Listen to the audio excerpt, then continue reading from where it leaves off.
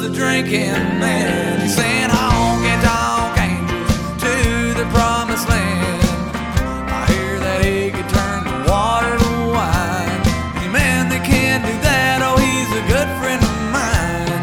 Baptizing bear, I'm here to testify. I was speaking Good morning. Cable Smith welcoming everybody into episode 599 of SCI's Lone Star Outdoor Show, presented by Mossberg Firearms. Thank you so much for being here today. It is great to be here talking, hunting, fishing, the great outdoors, and all that implies. Man, what a wonderful time of the year. Cold front finally hit North Texas. We had temperatures like in the upper 40s in the evenings. It was awesome last week. And although I didn't get to go bow hunting, I did make the mistake of telling my wife that, hey, maybe I'll take the kids to the lease for a quick trip Saturday evening. We'll spend the night and get up early and come home on Sunday. I never mentioned it to the kids, but she took them somewhere Friday night. I don't remember what I was doing, but we got back home that evening, met back up, and she had all the kids with them. And she had mentioned to them that, hey, Dad's going to take you to the lease tomorrow. Well, I had already totally forgotten about it or decided I wasn't going because we had all the soccer games Saturday early in the day. And anyway, the kids were like, Dad, you're taking us to the lease. And I was like, I don't think that I am. And they're like, Dad, you're taking us to the lease. And I was like, Dad is taking you to the lease. How can you say no? And of course, you're not going to bow hunt with 3 kids aged 8, 6, and 6 with you. So it turned into a hog hunt, and what a hog hunt it was. The 3 of us climbed into Big Chingon Saturday afternoon, shot the first pig at about 6 o'clock. Nice boar, and I kind of videoed everything and made a quick minute and 30-second recap of the weekend, posted that on my Instagram, which may or may not be deleted by the time this airs. They are after me hardcore. It's unfortunate. But we're driving out of the wheat field. I'm dragging the first pig behind the truck with a tow rope. And Henry's like, Dad, I'm going to run ahead and open the gate. I'm like, okay, son, if you want to run 500 yards across the wheat field in your mud boots, be my guest. He makes it about 200 yards. I'm like, girls, what is that black dot in front of Henry? It's like, that's a pig. So I yell at Henry. The pig must be 400 yards away. Henry's 200 yards away. I literally yell at him, stop him, and I point. And he sees the pig, and so he stops and slowly backs up. I load the rifle, and I slowly walk up. End up freehanding shooting that boar, killing him. It was awesome. The kids were even more pumped. We all go back to camp, have some pizza, frozen pizza, deer camp special, and then they go to sleep, and the stealth cam fires off that there's pigs in the front wheat field. So I grabbed the Pulsar Thermion and go to work in the wheat field and end up getting one more. So 3 pigs down in 4 hours. And it was a great weekend. Of course, they were jealous that they weren't in on the third hunt, so to speak. But yeah, all smiles. And especially the girls, I can't tell you how many times they're like, Dad, thanks for taking us to the lease. And I'm like, I'm tickled pink that my 6-year-old daughters love it so much that's what they want to do. So great weekend. Hope you guys had a wonderful weekend as well. We've got a good show lined up for you, so you know what to do by now. Pull up that stool a little closer to the old campfire. Pour yourself another cup of Black Rifle coffee out of that beat-up old Stanley thermos, because off the top, we'll be joined by an interesting fellow in his own right, a Texas rodeo, or maybe it's cowboy, Hall of Famer, a avid hog hunter, international hunter, and bourbon aficionado. Jason Jeter will be here. He recently also fell victim to Instagram censorship in a big way. So we'll talk hog hunting, thermal optics, long-range shooting. Jason's a passionate distance shooter and uses a very large caliber, which I found fascinating as someone who's not really in that game. I enjoy it, but I have no skills nor skins on the wall when it comes to real long-range shooting. We'll talk Kentucky bourbon, as he is a bourbon aficionado as well. Lots to get into with Jason coming up here momentarily. Then our old pal Brian Lynn from Sportsman's Alliance will be here. Wolves are always at the forefront of the wildlife management conversation.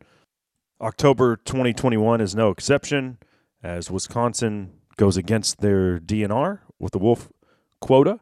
Montana and Idaho go the opposite direction, and then the Antis' knee-jerk reaction, plus a proposed, well, actually, no, it's a petition to the Biden administration that if they were to take interest in, and if this thing really got legs, would effectively end interstate hunting. Like, you could say bye to non-resident tags because you wouldn't be able to transport the meat or the hide or the horns across state lines. So certainly important to keep tabs on these ludicrous types of petitions and legislation. Sportsman's Alliance does a great job staying on top of all that. So looking forward to having Brian join us as well. That's what's on the docket for today. Going to be a good one. Guarantee you that. Let's do a quick giveaway. How about 2 boxes of 100 grain 243 Norma ammunition? 2 boxes, 243 bullets. We're going to give them away. We are hopefully coming out of a ammo crisis, but nah, we're not. Just email the word freedom.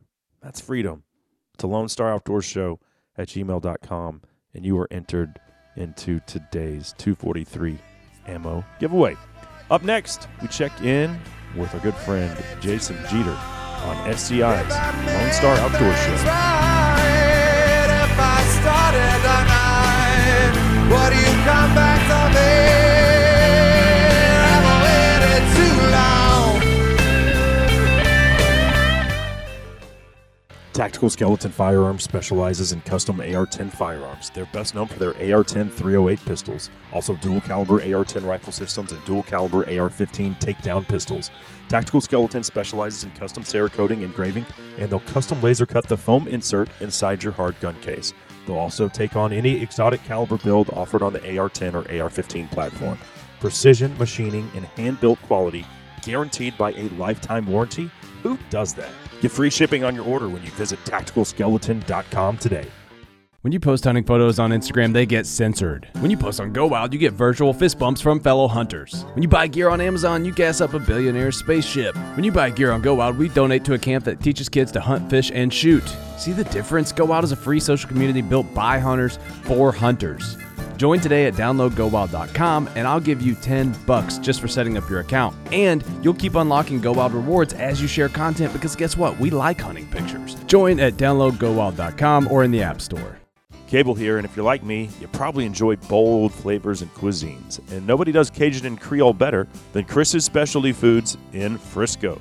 Their forte includes specialty sausages, boudins, and andouille, pre-cooked soups, gumbos, and sides, where all you have to do is heat it up. What about high-quality steaks, smoked and fried turkeys, turduckens, and turducken rolls for the holidays, plus gift boxes. Storefront conveniently located off Dallas Parkway in Frisco, or shop online at chrisspecialtyfoods.com and have it delivered to your door.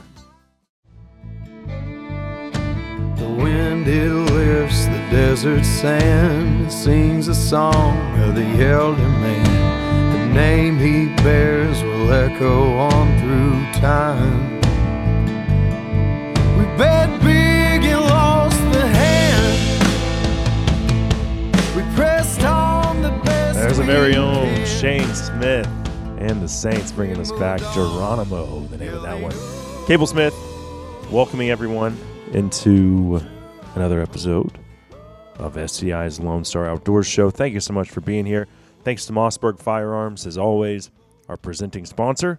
We're all set to check in with an old friend of the show, someone who I guess we've been friends because of social media. It's like that catch-22, right? Social media is good, but oh God, it's also the devil. As far as Jason Jeter is concerned, though, that's how we've kept up with each other. He's certainly a fascinating fella, and we'll bring him on momentarily.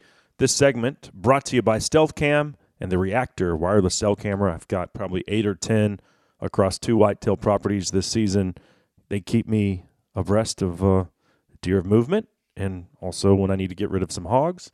Yeah, they keep me in the loop. You can pick up the Reactor at stealthcam.com. With that being said, let's bring him on right now. Jason Jeter, thanks for jumping on, my friend. You bet. Glad to be here. My pleasure. So where are you joining us from? I'm in Arlington right now at my office. Okay. Taking a break from work. Right on. Well, first thing is first, you were a real cowboy long before your days as a gun-toting, bourbon-drinking, pig-killing Instagram personality. Is that something you did at an early age? Yeah, I grew up around horses. My parents had race horses and riding horses, and got into high school, and they had a high school rodeo team. I went to Arlington High, had a high school rodeo team, and I was hanging out with some of those guys, and I'd been around horses my whole life. I'm like, well, this is kind of second nature. So started going to a place here in Mansfield called Cowbell Arena. You could go on Thursday night, Friday night, Saturday night, pay $20, pick out your bull, get on it, ride, and then drive home. It's just like a practice type of thing. And so I started riding bulls, and then I felt more comfortable around horses. I've been around horses my whole life. And I mean, to be honest, riding bulls just scared the shit out of me, really. So I started riding bucking horses and went to high school rodeos and ended up, getting a rodeo scholarship to go to college. And then after, at my time during college, I couldn't wait for anything else but to go pro, and after college, I went and took that next step and ended up being pretty successful at it. Yeah, so it's not something you talk a lot about on your Instagram page, but then I saw you had the honor of being elected to the Texas Rodeo Hall of Fame. Yeah, Texas Pro Rodeo Hall of Fame, yeah. That's pretty cool. It was pretty neat because the guy that I rodeoed with my whole career, Pete Hawkins, we traveled together all over the world rodeo and made the NFR together and just about did everything together. And we ended up being inducted at the same time, the same year in the Texas Rodeo Hall of Fame. So it was a pretty cool day for both of us. So, I've ridden horses a little bit here and there, mostly on like backcountry elk hunts, and like I have a bulging disc in my back. So mostly I just end up walking the horse and I get off and we just kind of hang out and are buddies. But anyway, and everyone rides horses growing up in Texas, at least some as a kid. Now there was this one horse though, it was a real ass, and I couldn't get him to he had this complex about he had to be at the front of the line on one of these backcountry strings, and that didn't go well for me, not having a lot of experience riding horses. Right, you're fighting. He couldn't be in the back of the line. He just no, I wanted to race to the front. I'm like trying to always on the go, always in the bit, trying to pull against you the whole time. Yeah. So finally, the wrangler that was packing us in, he was like, "Here, I'll trade horses with you." And he's kind of hesitant. And I'm like, "Oh, okay, whatever." So we trade horses. We get back to, we're coming out of after 7 days. We're coming off the mountain at this point. They're packing us out, and we get to the bottom of the trailhead, and his dad meets us there on a ATV, and he's like, "You're on that horse?" And I was like, "Yeah, the other one was being an asshole." And he goes, "That horse bucked me off 2 weeks ago, the one that you're on now, and broke 3 of my ribs." And then the younger guy goes, "Yeah, I actually got that horse because he bucked a guy off and killed him 2 years ago." I was like, so I went from bad to worse, and you didn't even tell me? What you didn't know wouldn't hurt you, Oh, my God, dude, yeah. So did you ever draw a horse that you were like, "Oh, no, I did, this one scares cowboys"? So when you finally get to that level professionally, you crave those kind of horses, the ones that might have used to scared you whenever you were a lesser, I guess, an athlete or less skilled, because those are the ones you knew you were going to win on if you had the baddest, but your nerves would go for dang sure. You get on the bucking horse of the year that's, aired everybody out that's been on him all year long. And, here's your chance to get a little glory and you got a good chance to win. So yeah, it gets your nerves amped up and you learn to control that kind of thing. But there were a lot of horses though, that you would draw that were no fun to ride, but you couldn't win on them either. And those were the ones you just really didn't want to get on because you knew you're just going to go get tortured, get beat up, but you didn't have a very good chance of winning because the judges weren't going to mark the horse very much. And that was just part of the sport too. Okay. What was the worst injury you ever had? I was pretty fortunate in that I never had any life-threatening injuries. I never went to the hospital in a ambulance, or really not on my own, power. But I really didn't have any super serious injuries. I broke my pelvis and actually just split the soft joint in the middle apart, and that was probably the most painful injury. But knee, ACL replacements, and broken legs and arm and wrist and stuff like that. Bones. Yeah. But but that's kind of the same thing, you get in football play, like guys playing football and stuff like that. But as far as super serious, internal organs and stuff like that, I was fortunate to get out without ever hurting any of that kind of stuff. Well, I've seen some of the pictures of you, and you're wearing a cowboy hat, and I'm watching, PBR on TV today, and they're wearing freaking baseball helmets with full cages on. I'm like, I don't know, kind of like the cowboy hat look a little better. So the difference kind of is in the bull riding, a lot of those guys, a lot of the injuries come from actually the bull hitting you in the face with the back of his head, or you get jerked down. It's called get jerked down, where you get slammed in the back of his head, and that's where a lot of the serious life-threatening, head trauma injuries come from, that are getting stepped on, and the helmet helps with both. And bull riding is kind of a finesse way of, compared to like the horse events. The horse events are a little bit ranker and rougher on you. Your head's popping around, and if you had a helmet on, you need to get a neck injury because you got that extra weight on your head, Where in the bull riding, you're sitting up there and it's a balancing act, and you're not really having a whole lot of stress on your neck. So those guys wearing helmets actually, it looks cool to wear a cowboy hat, but it's actually really good for those guys. Probably saved a lot of lives, saved a lot of facial reconstructions. I'm Cool. sure. Shows what I know. I was going to say, with the state of modern society, it's like, why don't they just give them participation trophies too? So, yeah, exactly. All right. So there's definitely a reason for that. So after you got out of rodeoing, obviously you have an office, you have a business. We don't have to talk about all of that, but to me, it seems like you're just a guy that spends a lot of time tinkering with guns, drinking bourbon, smoking cigars, and killing pigs. Also do some a fair share of international hunting as well. But what is it about pigs that really attracts you? I don't know. Maybe it's just because of an opportunistic thing. We just have so many in Texas. You're obviously a hunter, and you've hunted all over the place. And pig hunting, to me, I like doing it at night with thermal and night vision. And using that equipment in itself makes the hunt, so much cooler, just because you're using this cool equipment. In the dark, you're doing things that you can't normally do in the dark.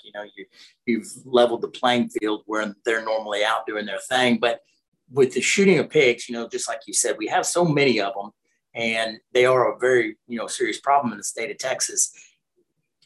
When we have to cull whitetail deer off the ranch, we have so many permits, and on the ranch and have to cull deer, sometimes you just hate shooting a pile of does, you kind of feel bad for them. There's sometimes with hunting, you shoot this big elk or something, you might have a little bit of, hunter's remorse afterwards, not necessarily remorse, but you feel for the animal, you're going to eat it. Like gratitude.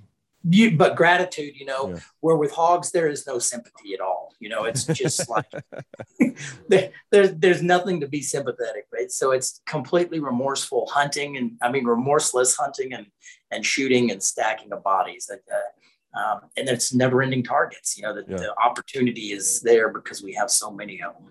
Yeah. But I do think it's important, especially, and people like not from the South don't get this. They like, oh, that's not sporting at all. It's okay.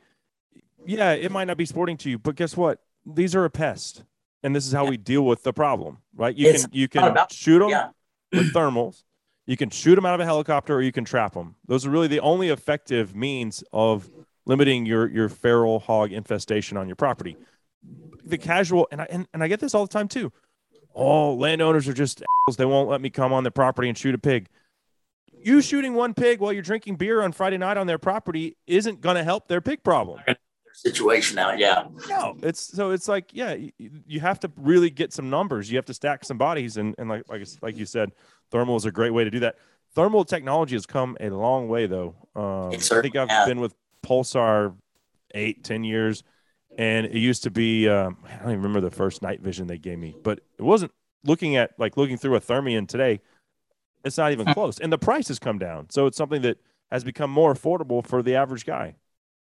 And even the super low end units are better than the high end, the stuff that was started with 8 years ago by far, Yeah. So yeah, it's very cool technology.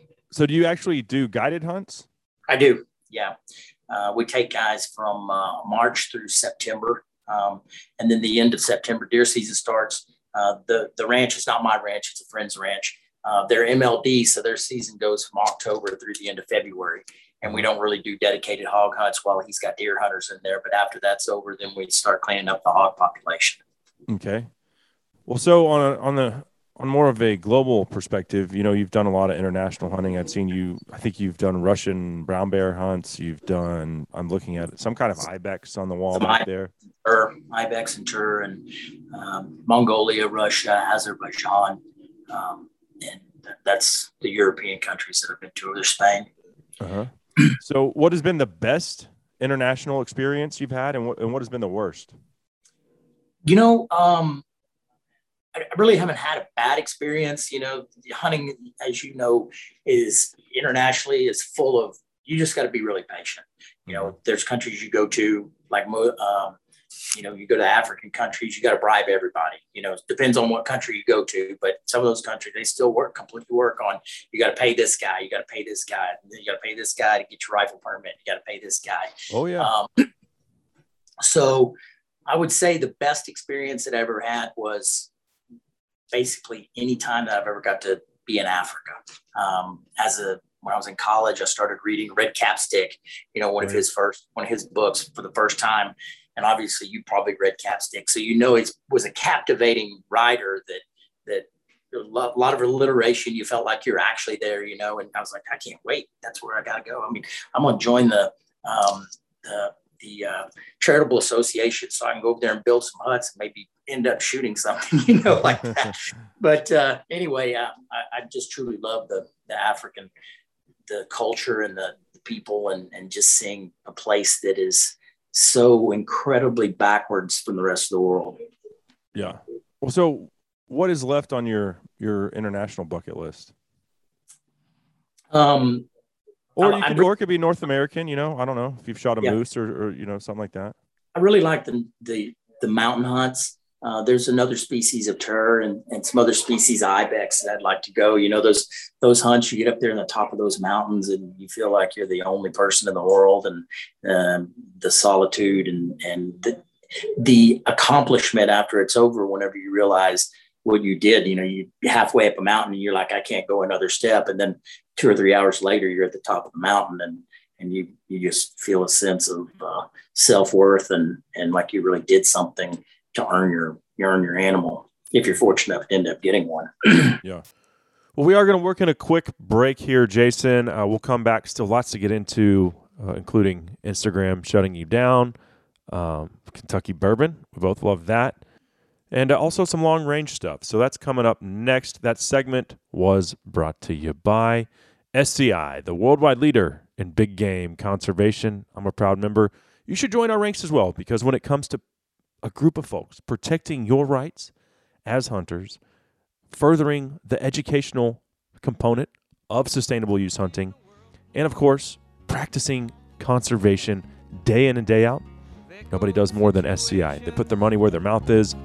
For more info, check us out at safariclub.org. We'll be right back on SCI's Star Outdoor Show. Forever, but I don't have any time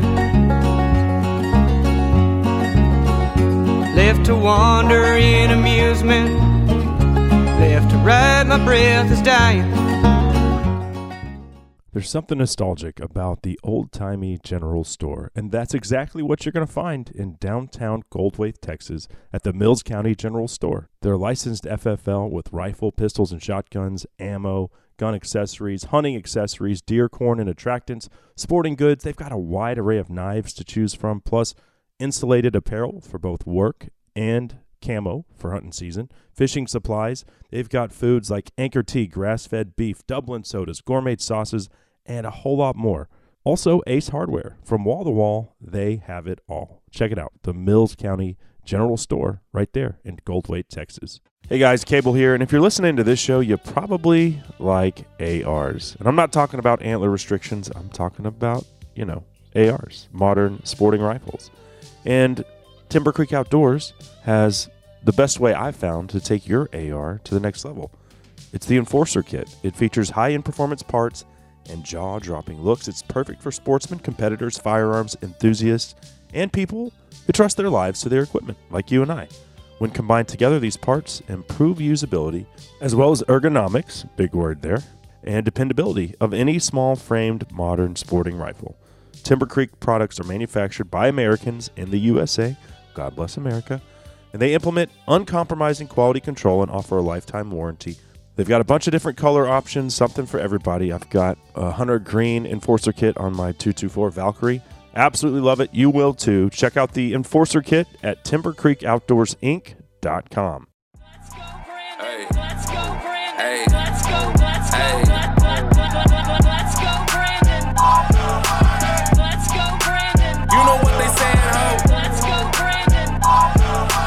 Let's go, Brandon. You know what they saying, ho? Let's go, Brandon. Let's go, Brandon. You know what they saying, ho? Let's go, Brandon. Let's go, Brandon. Hey, you know Some what dude they named saying, Loza Alexander with a gem right there. Oh, man. Good stuff. Cable Smith welcoming everybody back to SCI's Lone Star Outdoor Show presented by Mossberg Firearms. We're still visiting with our good friend Jason Jeter. Before we get back into that conversation, however, this segment proudly brought to you by the new Mossberg 940 semi-auto shotgun platform. This thing is replacing their 930, and let me tell you, it is awesome.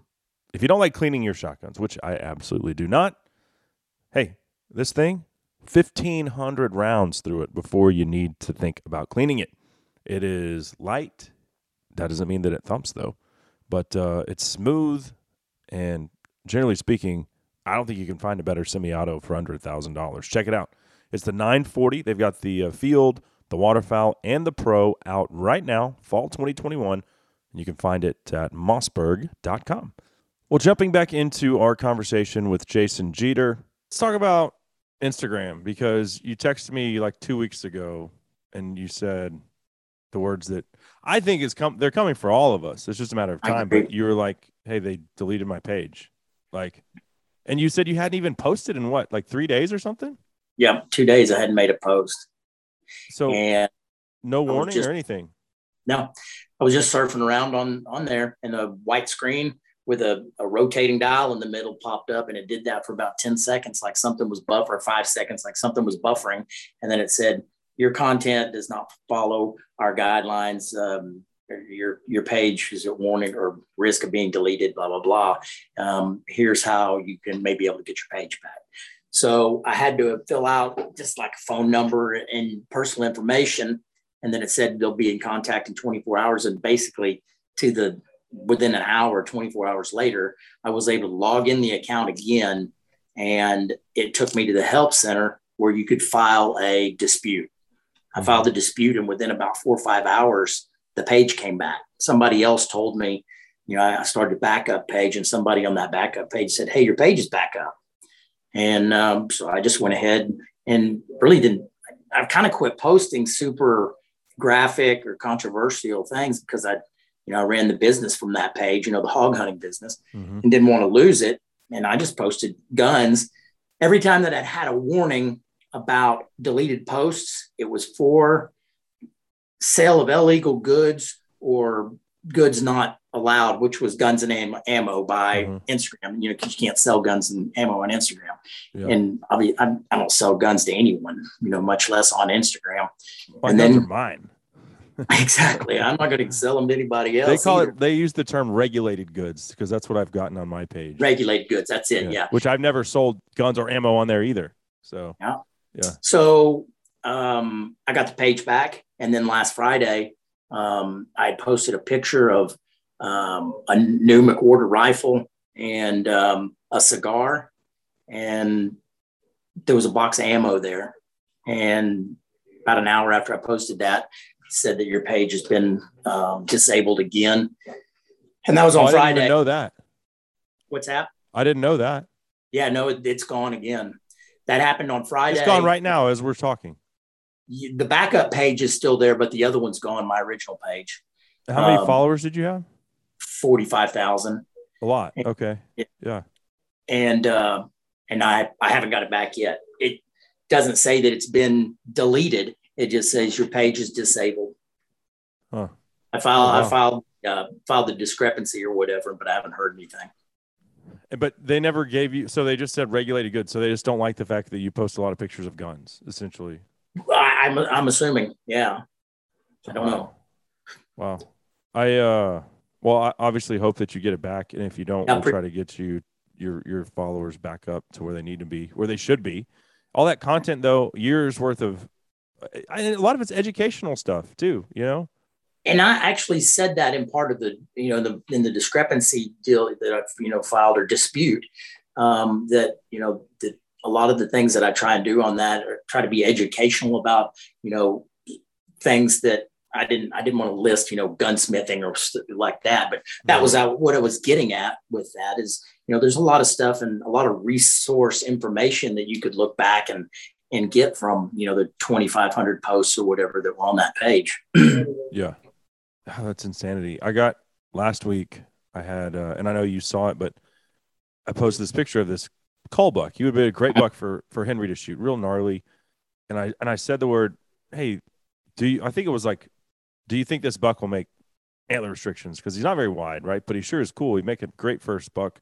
I said I'd even shoot him myself if he walked out towards the end of the season. And then they've deleted within 20 minutes. That post was deleted. On all it was a picture of a deer saying, yeah, and then next to the feeder, yeah, I saw right. It, yeah. And they said the word shoot. I think that's how they flagged it, right? They said this post goes against our community guidelines for promoting harm or coordinating crime. Promoting harm to what? Legally hunting a deer? An animal, right? But yet I can go and dude, there's this other page someone sent me. There's like, I can't believe they deleted your post, but here's what they allow on their platform. And the page is called the N-word doing SHS word. So, yeah. And it's just them killing each other. Yep. Murder after murder.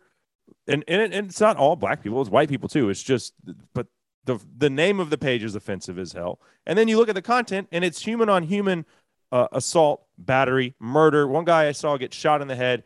The guy rips him out of his trunk, shoots him point blank in the head, and then runs over him in his car 2 times just to make sure he's good and dead.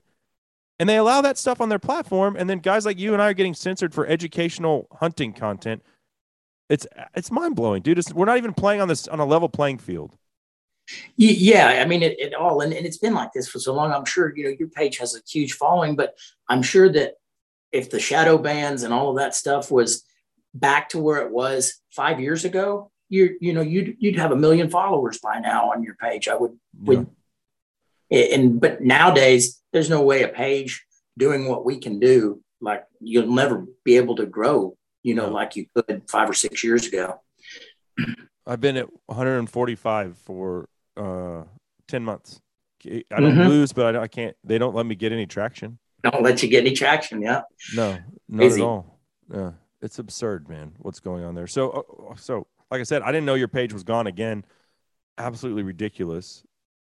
I don't even know what to say. I don't know how they pick and choose because there's plenty of other pages like ours that like, so why Jason's page? I don't know. There's no rhyme or reason. It seems like they're just making up the rules as they go. We don't even know what the rules are. They're telling you you're selling guns when you're not. Yeah, and there's no explanation. It's just like, here's what we say it is, and you just have to take it or leave it, or you take it or take it because that's how it works. So I don't use Twitter a lot, but this ties right into our conversation. Last night, Instagram follower said, hey, your Twitter's hacked. I go over there today, and it's now a porn page. And really? And I think I have 4,000 followers, but I mean, I do use it, not religiously. I can't keep up with that in Instagram and Facebook. So that's kind of like the one that I don't pay attention to the most. But yeah, now it's a porn page, and I've emailed Twitter like, hey, I can't get my page back. They're like, well, log in and change your password. I'm like, they changed everything. Like, I don't know how to do that. I'm like, here's the page that I own. Here's my followers. They deleted all my tweets, deleted everything, but this is my page. I haven't heard back from them. So I doubt once they look at the content that's on there where it's all, anti-wokeism stuff, that they're going to be like, oh yeah, let's give this guy his page back. Exactly right. They're probably gonna be like, oh, more porn. That's better. Yeah, dude. Yeah, it's crazy. Well, so what hunts do you have planned coming up for this fall? Really, I don't. I've got a lease up in the Panhandle of Texas where we've got mule deer, whitetail, and aoudad free ranging in the Cap Rocks up there. So I was up there this weekend, saw a bunch of aoudad and pretty decent mule deer buck, and so that's basically all I've got on the books for this season. So that's where I've seen quite a few aoudad on your page over the years. Yeah, so that's they all come up there. Yeah, awesome. There's a pocket in these Cap Rocks of probably about, I don't know, 6 or 8 square miles that have a pretty large population of them, and then they don't really wander outside that area. So, you do a bit of long range shooting, right? I do. That's really what I'm most passionate about when it comes to shooting. So when you travel to Europe and stuff like that, you're shooting these animals at pretty far distances. Yeah. Most of the time it ends up being that way.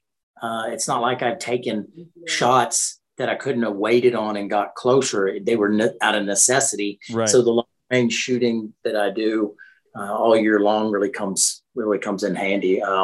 696 yards is the longest shot I've made on an international hunt. And that was a tur in Azerbaijan. Okay. And so what is your favorite long range caliber and why is it the 6.5 Creedmoor? because everyone says the 6.5 Creedmoor, right? Yeah. The big 338s, the Pua, I have an Edge. I'm having a 338 Norma built right now, and they're all essentially the same. A 300 grain bullet at about 2,850 feet per second. And it just kills the wind, and out there beyond 1,000, beyond 1,500, past a mile, it just keeps on going and stays supersonic a long time. So you don't go through the transition where bullets start tumbling and stuff like that for a distance. And you can see your hits. The way that I practice long range shooting is up there in the Panhandle in the Cap Rock country, where you've got infinity targets. You can get on a Cap Rock and you can look in any direction and use your rangefinder, and you can find something from 2,000 or 3,000 yards to 400 yards, and you just pick, oh, there's a rock right there, and you shoot, and you see where your hits land, whether they land on the rock or whether they land in the ground next to the rock. But that big bullet hitting makes it easier for you to follow your shots, and you can see the tracks going through the air when the conditions are right. Yeah. Okay. Yeah. That is a big bullet. Do you think that that's very common for the long range aficionados? Yeah, the big 338s are big 30 caliber. The 6.5 caliber is a really high ballistic coefficient bullet, but it runs out of steam out there a ways, and so the big 30 calibers and the big 338s, I think, are kind of where most of those guys go with it. Mm-hmm. Okay. Yeah. Well, when I look at like the competitive match shooting, the long range stuff, it seems like it's 6.5, it's 300 Win Mag, and it's 7 Mag, generally speaking. Are they not shooting in those matches? They're not shooting out as far as you're talking about. What you run into also with those things is recoil, and most of those matches, I think they do allow suppressed guns in some of them, but even with a break, the 338 is hard for you to see your hits. Even the big 300s too, it's hard for you to see your hits, which is real important for those guys to be able to have a low enough recoil level that they can stay on the scope and see their bullet impact and see where they miss, so they know how to correct for the next shot, So the big 338s for those guys is kind of, it's outside the realm of what they need to do those competitions. So what is your favorite Texas whitetail caliber? It's a loaded question because everyone has their own, but. Yeah, I honestly, I don't really have a favorite caliber. Whatever gun looks shiniest that day is the out there, but I probably use 6'5", 284, the 300 more than anything else. Yeah. I love my 300 Win Mag personally. It's yeah, I mean, you can do, and it's, if I had to pick one caliber to do everything with for the rest of my life, and it was the only thing that I got to use, it'd be a 300 Win Mag. Yeah. But hey, I still like the 270 for certain places where my shots are inside 200 yards. And yeah. It's good low recoil rifle. Yeah. So let's see if I had anything else for you today. Oh yeah, of course, bourbon. So you know, they're not going to delete your page for posting bourbon and cigars, but usually there's a gun mixed in there that gets you in trouble. Yeah. You have a very nice bourbon collection. When did you first start liking bourbon? Because I don't think everyone, when they turn 21, it's like, oh yeah, I like bourbon now. You know, it's more like, oh, I graduated from Keystone to Miller Lite. Exactly. Yeah. 2000 and the end of 2016. And before that, I had no interest in bourbon. Crown and Coke, you know, rye and Coke is what I had drank. You know, that was the drink. And in 2016, my parents have racehorses, and we were in Ruidoso, and they had a horse that won the All-American Futurity. You know, it's a big racehorse, biggest racehorse, quarter horse race in the world. And I wanted to get something nice to celebrate. So I'm like, well, I've heard of Pappy Van Winkle, and I'm going to get some of this. You know, we're going to see what it's all about and celebrate this deal. And then I started Googling it, and saw the price, and I nearly had a heart attack. You know? And that was prices then. It's nearly tripled now in the last 5 years or so. But so I got a bottle of 10-year Pappy. It was old Rip Van Winkle. It's not the full on Pappy Van Winkle, you know, their 10-year version. And so I started reading up on it and started developing a little bit of palate for it. And it just kind of took off. Mm. Well, so, okay. Pappy's, yeah, like you said, that's going to be a very expensive bottle today, a lot more than it was, because bourbon, especially with COVID, it became like even more so.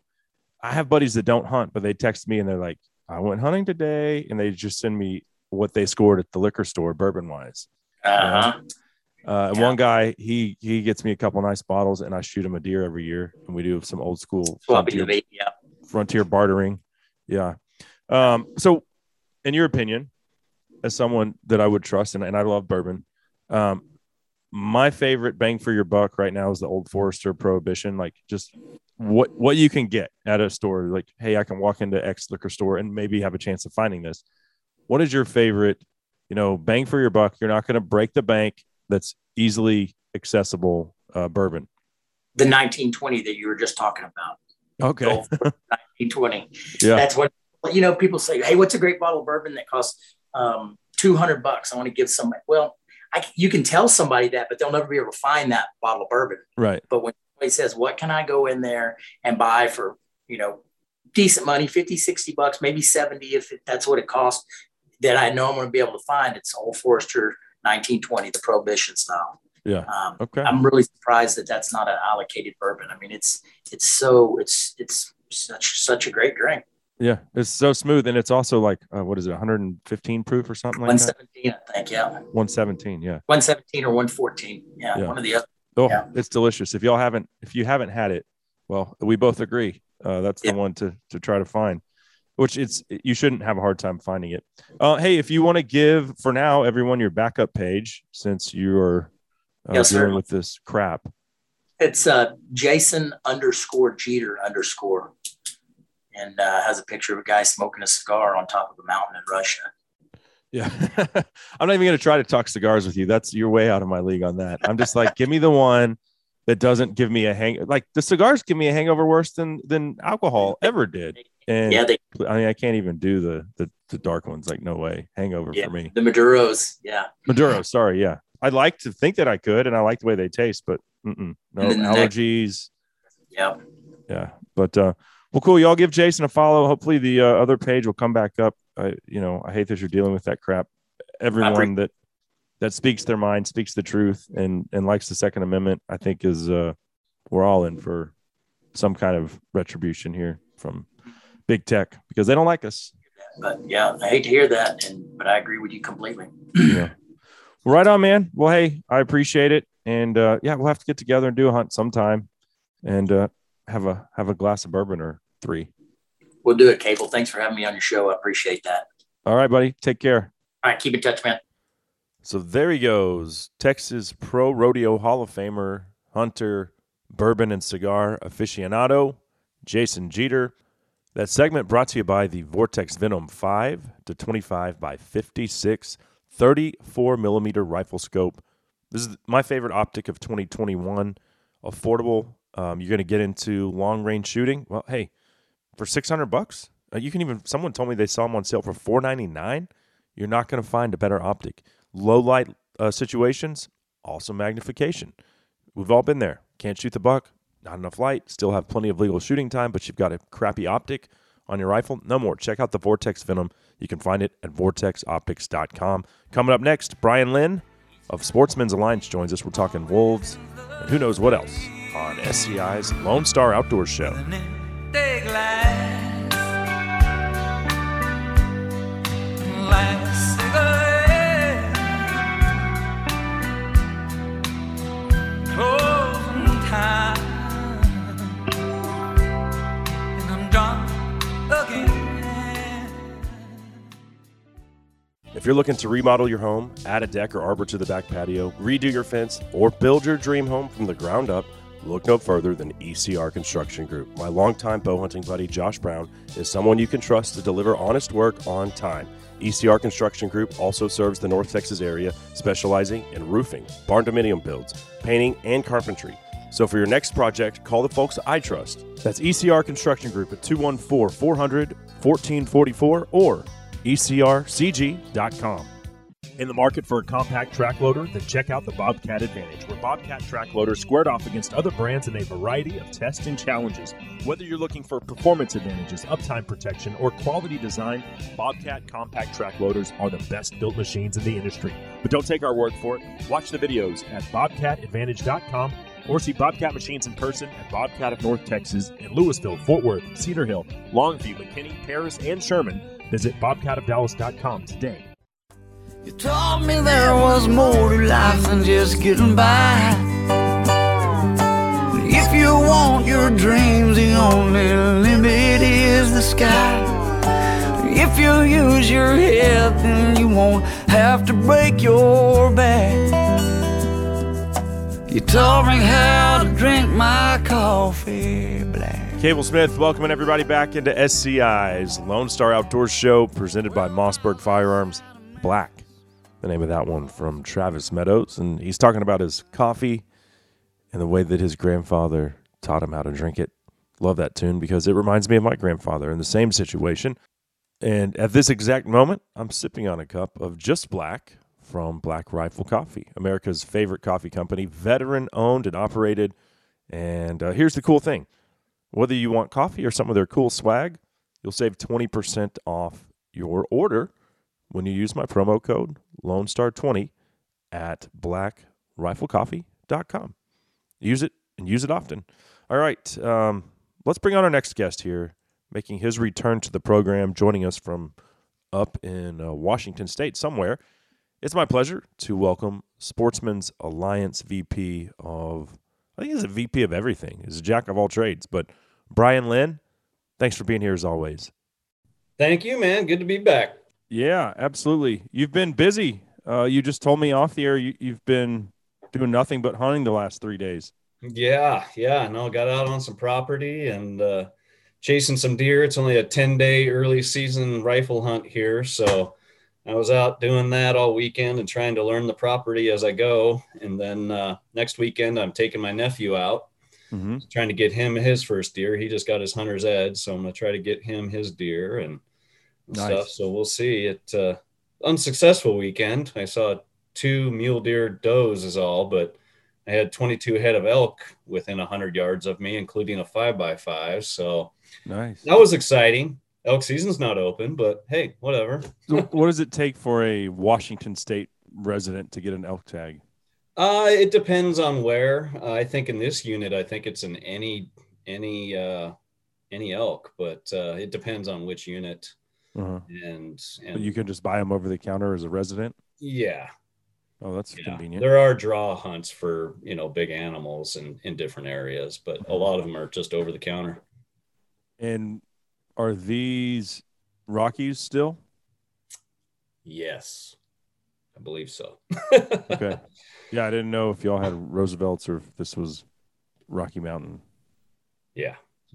So yeah, gonna try to kill a deer and then head to Idaho for elk and throw in some pheasant. So yeah, do this all weekend. Pheasant hunt on Monday at a put and take place just to tune the dog up, and then head for Idaho, and then come back to pheasant and hopefully some deer. What kind of dog do you have? Black lab. Okay. So does your lab work behind pointers, or is it a pointing lab, or Not just a flushing dog. So he and I go out there and yeah? put the miles in and go after some public land birds most of the time, which around here can be tough. Hopefully it was a better hatch. And now that he's got his first season under him, hopefully he figures out the game and is a little more efficient. Yeah.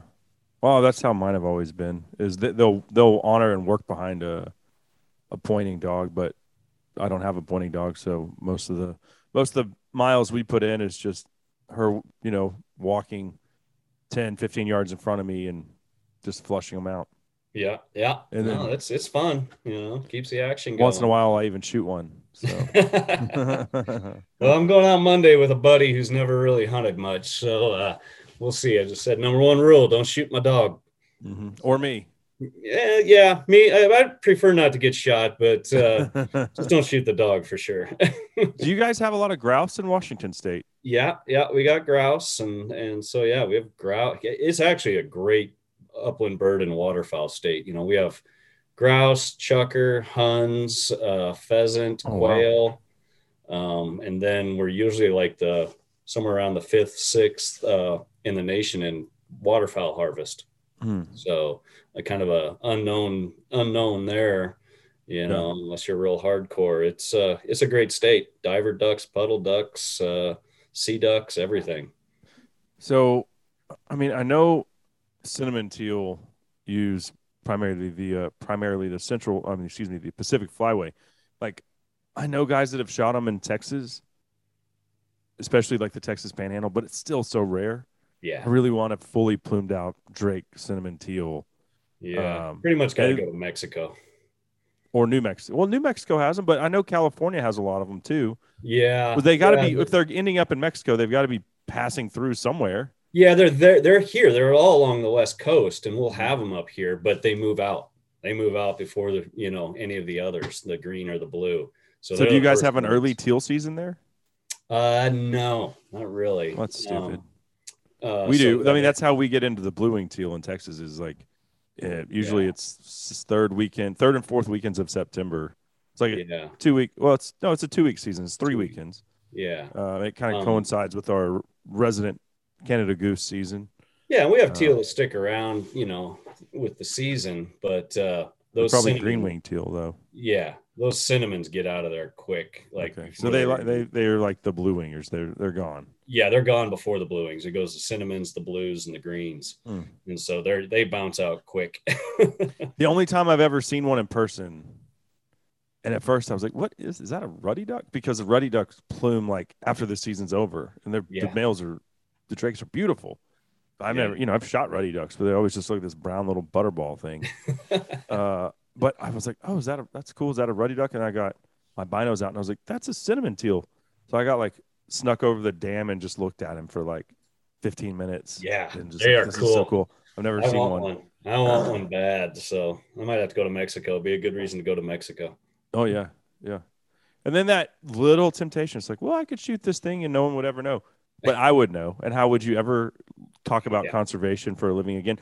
And the thing I don't get about poaching, really, more so than doing this for a job, which means you have to be very careful. You can't talk about following the rules and conservation and then be a hypocrite. It doesn't work out for people that have tried it in this industry. You're very short career if that happens. But the thing that I don't understand is people take pride in putting something that they either stole, you stole a mount or you stole somebody's rack. Yeah. So you either steal it or you poach it and then you put it on the wall. How are you ever proud of that? If I ever did that, I guarantee you the only thing I would ever feel is shame walking by that every time. You're Yeah, like, oh yeah. exactly. Yeah. Remember when you were an asshole and you didn't follow the game regulations? Yeah, it's like, okay, so you got it out of season when it wasn't as difficult and there wasn't as much pressure and they weren't, as susceptible. Yeah, I don't get it either. I mean, there was just a big poaching ring busted in Oregon, and they were looking for, there's text messages that were used against them where they were looking for under the radar, in quotes, under the radar taxidermists to get these elk and deer and mountain lions and bears and everything else mounted. And it's like, yeah, how do you hang that and walk by it and feel pride? I just couldn't do it. I mean, that's the thing that keeps me from doing it more than anything else, is like just the shame. Like, yeah, you'd have to come up with some lie about how you shot it. And it's just like this repeat dark, dirty it. spiral of one thing after another. Yeah. I don't know. I don't get it. I don't understand it. So anyway, it was cool to see a cinnamon teal. I still want to get one. Yeah, totally definitely. not what I was expecting Gorgeous. about talking about today, but I enjoy talking about. Here we are. It's human nature. It's like, oh, I could do that, but then it's like reality. I would never.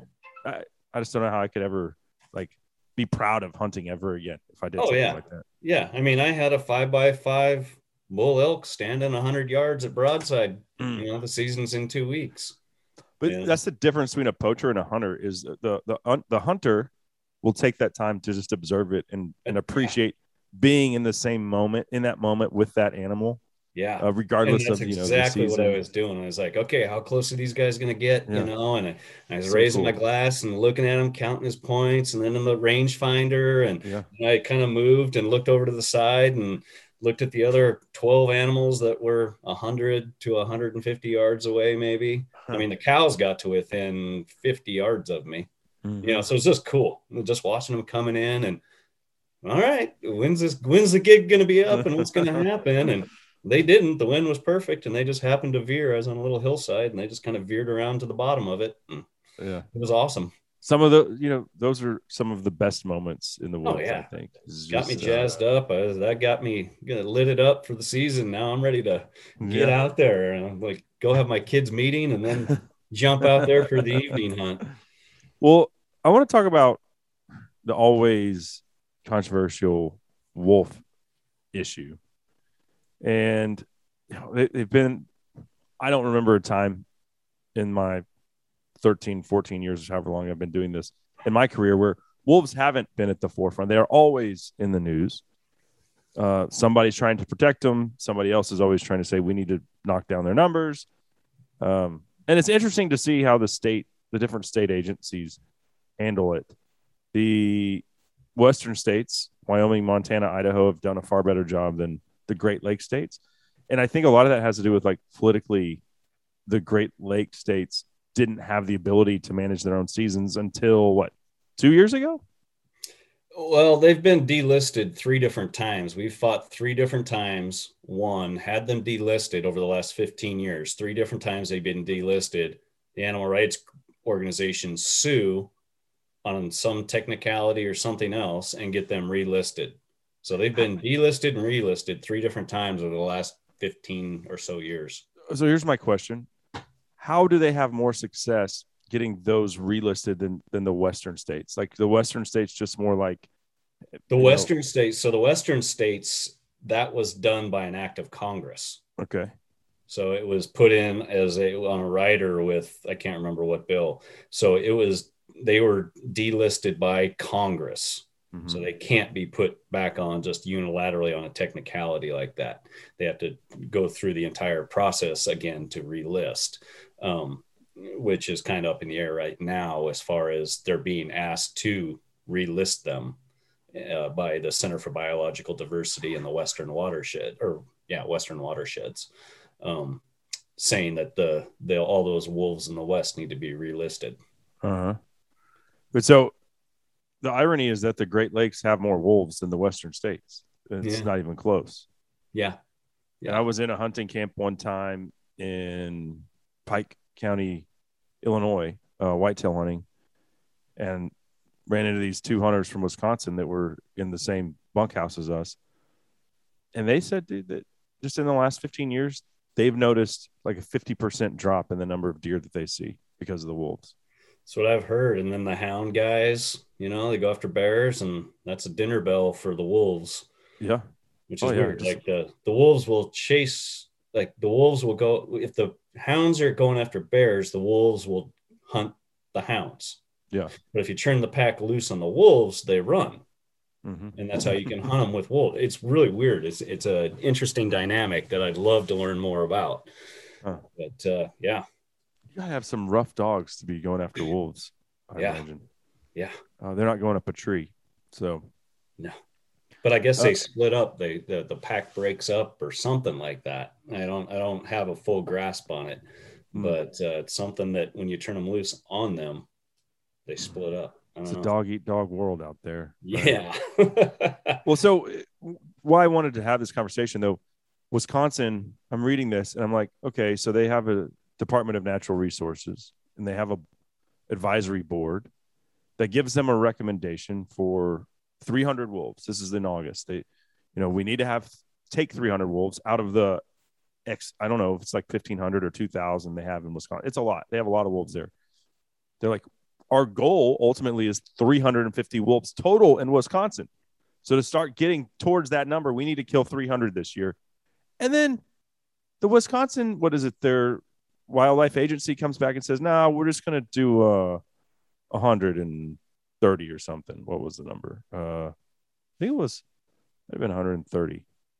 But like 1/3 of what the advisory board recommended. So why even have the advisory board? Yeah. You get into a lot of politics. You get into as well perception and PR. So remember what happened when they opened up the season there right after the lower 48 delisting and went out and, using fuzzy math, they exceeded the quota, but that's in throwing in the Indian tribes as well. Mm-hmm. And so it became a political nightmare, right? It became a PR nightmare.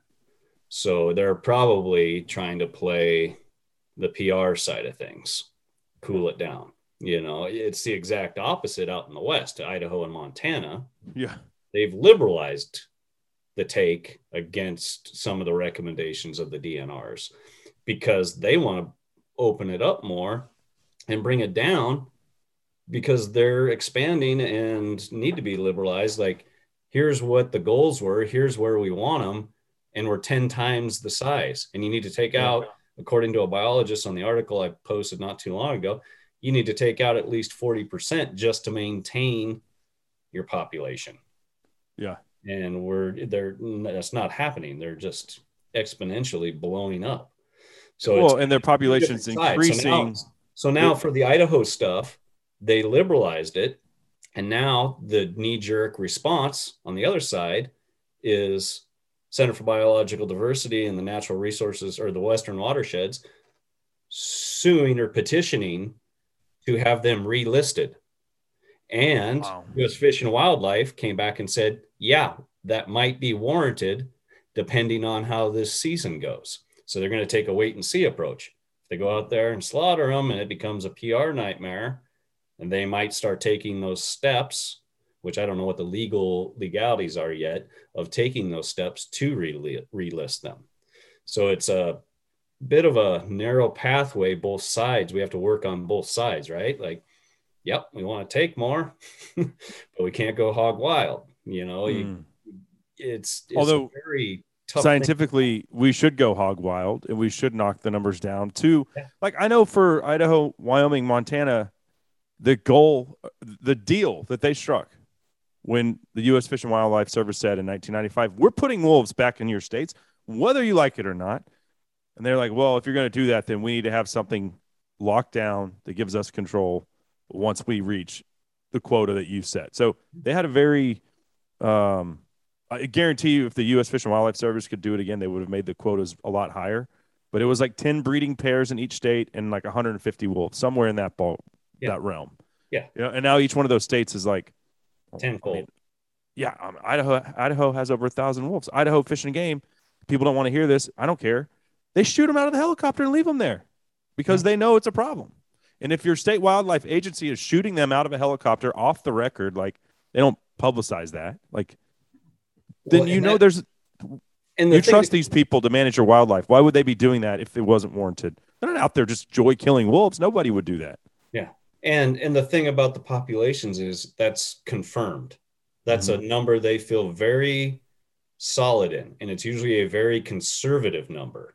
Yeah. You know, so that's at least 1,000 or at least 1,500.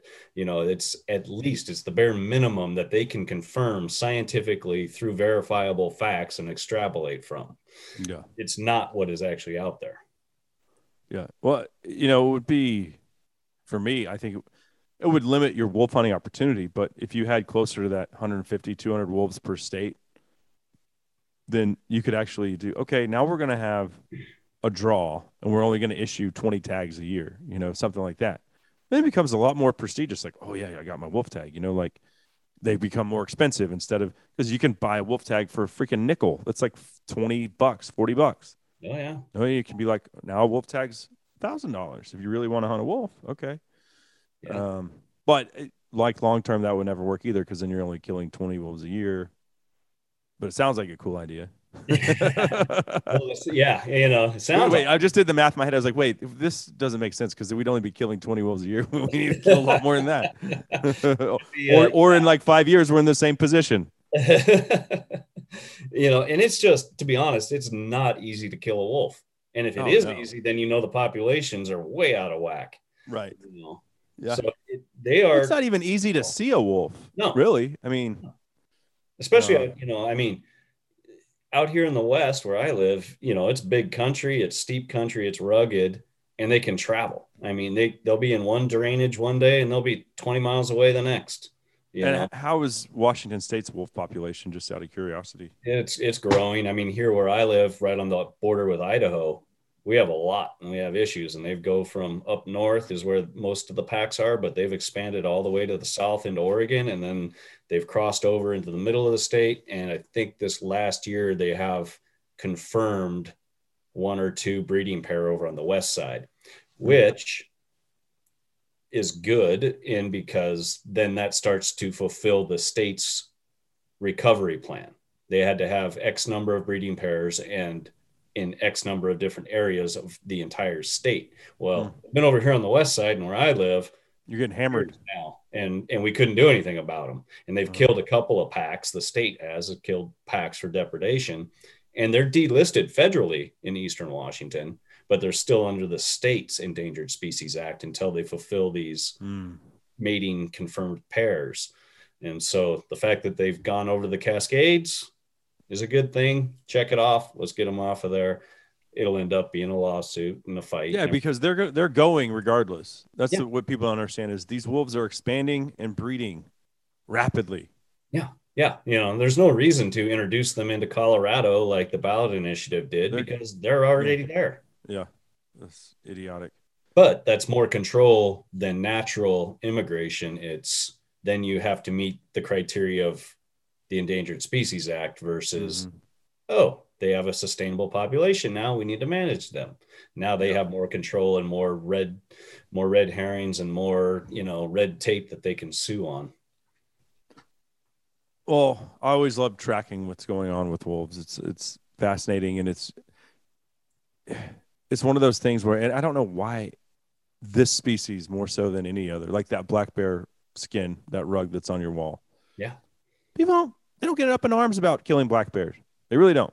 You know, okay, like, all right, let's take California out of the equation. And New Jersey. And Florida. And okay, all right, now it's starting to add up. And New Jersey. Yeah. But black bears don't get the same love that wolves get. And or grizzlies. It's like this, it's something that I'll never understand. To me, it's just a bigger version of a coyote. Yeah. They're cool. And I shoot coyotes. But I don't hate coyotes. I want coyotes to be around, but it's like anything else. You got to manage them. Yeah. You can't just have them run roughshod over everything. Yeah. They'll eat themselves out of house and home. We already talked about how prolific they are breeding, expanding their range. So like I always say, it's like, you know, I always watched The Simpsons growing up. You know, it's like turning Bart Simpson loose at a all-you-can-eat buffet. Like nothing good is going to happen if you don't, limit that. Right. We'll continue to monitor what's going on with the petition to have the Western Wolves relisted as the knee-jerk reaction to Montana and Idaho literally just saying, here's our middle fingers, suck it. Yeah. Let's do this. Let's take a quick break. We'll come back and get into some concerning petition that would adversely affect interstate hunting, like out-of-state license tags. Forget about it. The conservation dollars associated with those, yeah, all down the drain if something like this were to get passed. We'll discuss next. That segment proudly brought to you by All Seasons Feeders and Blinds. You can find their entire lineup at allseasonsfeeders.com. We'll be right back on SCI's Lone Star Outdoor Show. I know every engineer on every train, all of their children and all of their names. Hey guys, Cable here for Lone Star Ag Credit. We've talked about Lone Star Ag Credit over the years. They're still doing it, man. If you're looking to finance your own piece of paradise, if you're ready to make that dream a reality, city life, it's only getting worse. There's no doubt about that. And land's the one thing they're not making any more of. Whether you're looking for a place to get outdoors and hunt, fish, run cattle, or just get the hell out of the big city, they've got you covered. They've been doing it for over 100 years. You can find them at LoneStarAgCredit.com. Hey guys, Cable here, and if there's one service, one company that I rely on heavily when planning my next backcountry hunt, it's onX Hunt. They have, for a long time, set the gold standard when it comes to giving me the information I need to basically predict where I'm going to find animals. And if you can hone in on where the animals are going to be, you're going to be more successful. onX uses their own topo maps, plus, geographical features like watering holes or a meadow system that works its way down a mountainside where those elk are going to be feeding, and muleys in the morning and evenings. Yeah, it'll show you that as well. Plus, of course, private property boundaries. Where does the National Forest end? Where does Rancher Joe's property start? Yeah, it's going to show you that as well. So whether you're planning a backcountry hunt or just picking ambush points to hang your tree stands on your whitetail property, onX shows it all to you. They've got different layers you can apply to a specific grid or a piece of property. It's really rad. And here's the cool thing. You'll save 20% when you order your onX subscription by using my promo code LoneStar20 when you check out at onxmaps.com. Spawn is right around the corner. Your reels have been re-spooled and the tackle box is ready to roll. But the question is, can your truck handle another season of pulling your boat in and out of the water every weekend? Call David Boone at Third Coast Diesels. He'll make sure your truck is not what sinks your next fishing trip. Offering a widespread array of diesel parts and services, call 214-326-1176 or visit thirdcoastdiesels.com today. They don't know what you don't know. I'm gonna hurt you as much as I can and watch you cry and die where you stand. I wanna hear your tears hit the floor. I'm gonna hurt you and hurt you some more. Brand spanking new one from our very own Cody Jinks. Hurt You, the name of that one. Cable Smith here. Thanks for dropping by. SCI's Lone Star Outdoors Show, presented by Mossberg Firearms. We're still visiting with Brian Lynn of Sportsman's Alliance, and we're going to jump back into that conversation in just a second. This segment is brought to you by Rustic Reminders Taxidermy. Josh and Becky Gunther obviously take care of all of my trophy mounts, but hey, they also do great work for you guys. And I sent them my buddy Chisholm Cook. You might know him from the show we host together called Justified Pursuit. Total separate entity from this show, but he snared a 130-pound South Texas mountain lion on his coyote trap line last year. Rustic Reminders mounted that thing, and let me tell you, amazing mount that now hangs over the fireplace at their ranch house in Encinal. And when it comes to cat taxidermy, it's so easy to mess up the face, right? We've all seen those horrible cat mounts, but Becky's the best that I've ever found. She's a maestro. Hell, I'm looking at the links that she did for me right now in my studio. Looking right at it. It's amazing. But it's not just cats. Yes, they're the best at that. but they do impeccable work on white-tailed deer, fish mount replicas, and of course, like a full African safari. Whatever it is, you take it to them, and they will treat you right and give you back a trophy that you will be proud of for the rest of your life. You can find them at gr8mounts.com. And now, without further ado, let's get back into that conversation with Sportsmen's Alliance's Brian Lynn. Shifting gears, this petition by the Center for Biodiversity and the Natural Resource Defense Council, they're asking the Biden administration, and I'm going to let you talk a little more about what all is in that petition, but the thing that really stands out is the interstate commerce aspect of the language in their petition. And that would be a lot of money lost for conservation if people just stopped traveling from state to state. Like, I just went to New Mexico last month. That cost me $700 and something for my tag, plus all of the money I pumped into their local economy, staying there for a week, fueling up, buying food, eating. Ate at this great little brewery in Santa Fe. Highly recommend it. I can't remember the name of it, but I'll think of it. I had a buffalo Philly cheesesteak sandwich and some delicious IPAs. Nice. But yeah, all that stuff adds up, man. And this would cripple it. Yeah, so this petition, these guys so for years, we've been fighting the battle of, they've been trying to ban the import of African species. California, it passed both chambers under Governor Jerry Brown, and he vetoed it, saying it was unenforceable. It's the possession, transport of African species, lions, leopards, elephants. At one point, in some places, some states like Connecticut, they'll throw the Cape buffalo in there. Giraffes are a big one. So it's been in California, New Jersey, New York, Connecticut. Those are the big ones off the top of my head. And we keep beating them. I mean, Connecticut, I think, has been 3 years straight. They've tried to do this, and we beat them every time and stopped it. And so it's just what they've been trying to do at the state level. The federal level, with the New Mexico representative Gravalier being the head of the Natural Resources Committee. And Raul Grijalva? Yeah. So yeah, he's a huge animal rights activist. Oh. And A+ from Humane Society, all sorts of stuff. He's the head of the Natural Resources Committee, and he introduced CISO language into the last appropriations bill, which bans the import, or it doesn't ban the import. It keeps the appropriations bill. No money goes to Fish and Wildlife to issue permits. Yeah. To bring those species back. Right. So you can still go hunt. You just can't bring anything back. How can we neuter you without saying we're going to actually neuter you? Yeah. So that's been going at the state level, the federal level.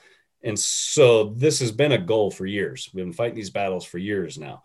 But now with COVID, Center for Biological Diversity and Natural Resources Defense Council go, oh, here's an opportunity. And they're trying to seize on that fear. And they're petitioning the Biden administration, being the Secretary of the Interior, U.S. Fish and Wildlife, and they also petition Center for Disease Control to ban the import and transport of wild animals and birds, and institute a big tracking thing that keeps track of all of the ones that are allowed in, but ban the import of those wild animals and their parts or parts thereof. So hides, horns, feathers, meat, anything could not be imported from other countries. And when it's married up with the Lacey Act, cannot be transported across state lines. I would not go elk hunting if I could not bring the meat home. I'll just tell you right now, as much as I love it, and it pains me to say that because archery elk hunting is my favorite thing to do, and I'm still very average at it. Yeah. But if there's only one thing, if you said, if you could only do one thing for the rest of your life, I'd say coin flip between archery elk and duck hunting with my dog. But I wouldn't go. I wouldn't spend that money in New Mexico if they're like, oh yeah, you can go kill it, but you can't bring the meat home. Yeah. There's no way. And so they're doing it under the guise of COVID, of avoiding the next pandemic, the animal jumping, the virus unknown yet, virus jumping, and that's all due to, you know, transporting and all this is their logic. Fear mongering. I think it's far-fetched, but look at what the Center for Disease Control did with rent. Like, who the hell gave you guys the ability to put a moratorium on rent collection, right? Yeah. So, but they did it until they were struck down by the Supreme Court and everything else. But they do have that right under law to do it, to stop the transport of animals across state lines or their parts. So does Fish and Wildlife. So it'd crush non-resident hunting. You know, this is what I'm writing about in the next issue. That's $500 million, more than $500 million, $566 million every year that's spent on licenses, tags, and permits. Just on state. So that's for all 50 states. So that's $10 million to each state that directly funds their hunting, fishing, wildlife agencies, conservation at the end of it. But that 500 and something million is just out of state licenses, right? That's just non-resident licenses. Yeah, because I gave a speech at the Steward of the Wild's Fort Worth chapter last week, and I had all those numbers. They wanted me to talk on conservation, and I didn't realize that we spend $800 plus million annually on hunting licenses, and then you just gave me the breakdown of how much of that is non-resident tags. So it's dang near 2/3. Yeah. And that's just that. Then you throw the Pittman Robertson and Dingle Johnson taxes on top of it, plus man hours and sweat hours from each of our little NGOs that we have. But yeah, that would crush non-resident hunting. Therefore, it would crush state game agencies' funding, and therefore it would crush, at the end of the day, conservation and wildlife. So I guess really that would leave you with, like, I guess I would still go prairie dog hunting somewhere out west. Or coyote hunting. Well, no, you couldn't even bring the pelts back. Yeah. And so what? No, you couldn't. No, you couldn't at all. Prairie dog's about the only thing that anyone would go west for after that. Yeah. You know, and so the administration, they prairie dog massacre. They're just sitting on it right now. They haven't said anything. Is it likely that they adopt it? No, not really. Hopefully you would think that, you know, Secretary Haaland would be smart enough to understand what these dominoes falling would do. But they could adopt some emergency form. And that's the other thing. They want it to be declared under emergency powers. Therefore, it doesn't have to go through any oversight or anything else. But they could declare, they could pick and choose, right? They could say, well, we're not going to do all mammals or all birds, but we'll do bats, we'll do this. And because there's disease with deer, chronic wasting disease, yeah, we won't let deer do that. So they could just pick and choose and implement it however they want. So it could end up being deer or whatever other species. That's the scary part. And so just to be clear, this is a petition, not actual legislation that's been introduced. Yes. Okay, so two different things there. Yes, it's important to make that distinction. That's in the appropriations bill. Yeah, appropriations. With Grevalier being the head of the committee.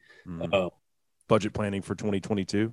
No, that I believe would be the Cecil Act language. That's the one where they're like, okay, we're not going to cut these positions out, but we're just not going to give you any money to process permits. Yes. Okay, so two different things there. Yes, it's important to make that distinction. That's in the appropriations bill. Yeah, appropriations. With Grevalier being the head of the committee, and that bans or stops giving money. Fish and Wildlife has no money appropriated to give permits. Right. You can still go hunt in Africa. You just can't. Here's your stack of permits on the desk, but it's like, we don't have anyone that we can pay to. We're like, there's no money for that. Sorry. So. Yeah. Yep. And so this is a petition. They petition them directly. Yeah. And so if they want to go forward with it, right now that everybody's just sitting on it. If they go forward with it, there will be a public comment period. And everybody needs to weigh in and talk about it. And then they'll move forward from there. But right now they're just sitting on it. So we'll wait and see. We have to go at it as if they're going to pass it this way or some other way that would be very negative for us. It doesn't make any sense. We love animals so much. We want to make sure that every species suffers. Yes. Yeah. They just to understand them, you just have to suspend reality. And your entire existence is an oxymoron. Yeah. I love wildlife so much. I just want to make sure they all die. And suffer while they do it. But at least hunters didn't kill them. They just died in the wilderness. Yeah. They died naturally of starvation or disease. But no. But hey, but let me ask you this. Did they still die? Yeah, but that doesn't matter because a hunter didn't shoot them. Mm-hmm. But they still died. Okay. All right. You're an idiot. That's how that conversation goes. Well, hey, I always enjoy the conversation, Brian. I hope that you have a wonderful fall with your Black Lab. If you want to give us where folks can find Sportsmen's Alliance and how can they get involved, because you guys are seriously one of my favorite organizations. You do so much protecting our rights as sportsmen and women. Your services to the hunting community it's invaluable. So I encourage people to check it out. Thank you. Yeah, we work hard, and unfortunately, it doesn't look like we'll be out of work anytime soon. But you can follow us. You can find us on our website, Sportsmen's Alliance, Sports, MENS, Sportsmen's. That gets messed up all the time. So sportsmensalliance.org, and just Google us or look up for us on Facebook and Instagram, especially. We're also on Twitter, but I don't get Twitter, so I don't do a whole lot of it. But Instagram and Facebook are pretty active, and that's where we'll post up all the latest legislation, which is slow right now, thank goodness, because it's hunting season. I don't want to be sitting behind this computer any more than I have to. But come January, the onslaught will resume, and it'll be all spring into early summer. Right on, my friend. Well, hey, thanks again for the time. Have a great fall. You too, buddy. Thank you. All right, there he goes, Brian Lynn, Sportsmen's Alliance. Great stuff there. That segment brought to you by Numa and the Alpha Vertex system, which is perfect for you, the bow hunter. It's not going to burn you up. It does have a little bit of fleece lining, but still lightweight, not bulky. Perfect for November, December, on into January and February, especially southern folks. You know, I'm not talking about sitting in a tree stand in Illinois in January when it's negative 20 degrees. Now, this is like the perfect midweight hunting kit. And you can find the Alpha Vertex. They've got pants, jacket, vest, the whole 9 yards right there at NumaOutdoors.com. And you'll get 20% off. Don't forget, use that promo code LoneStar20, 20% off all Numa apparel and gear. That's right. Unfortunately, looking at the clock, we got to get out of here. Thanks to both of our guests, Brian Lynn, as well as Jason Jeter. Thanks to all of our sponsors for making this show possible. Thanks to you, the listener, for being a part of SCI's Lone Star Outdoors Show. Until next time, I'm Cable Smith saying, y'all have a great week in the outdoors. Rattlesnake boogie. Rattlesnake boogie.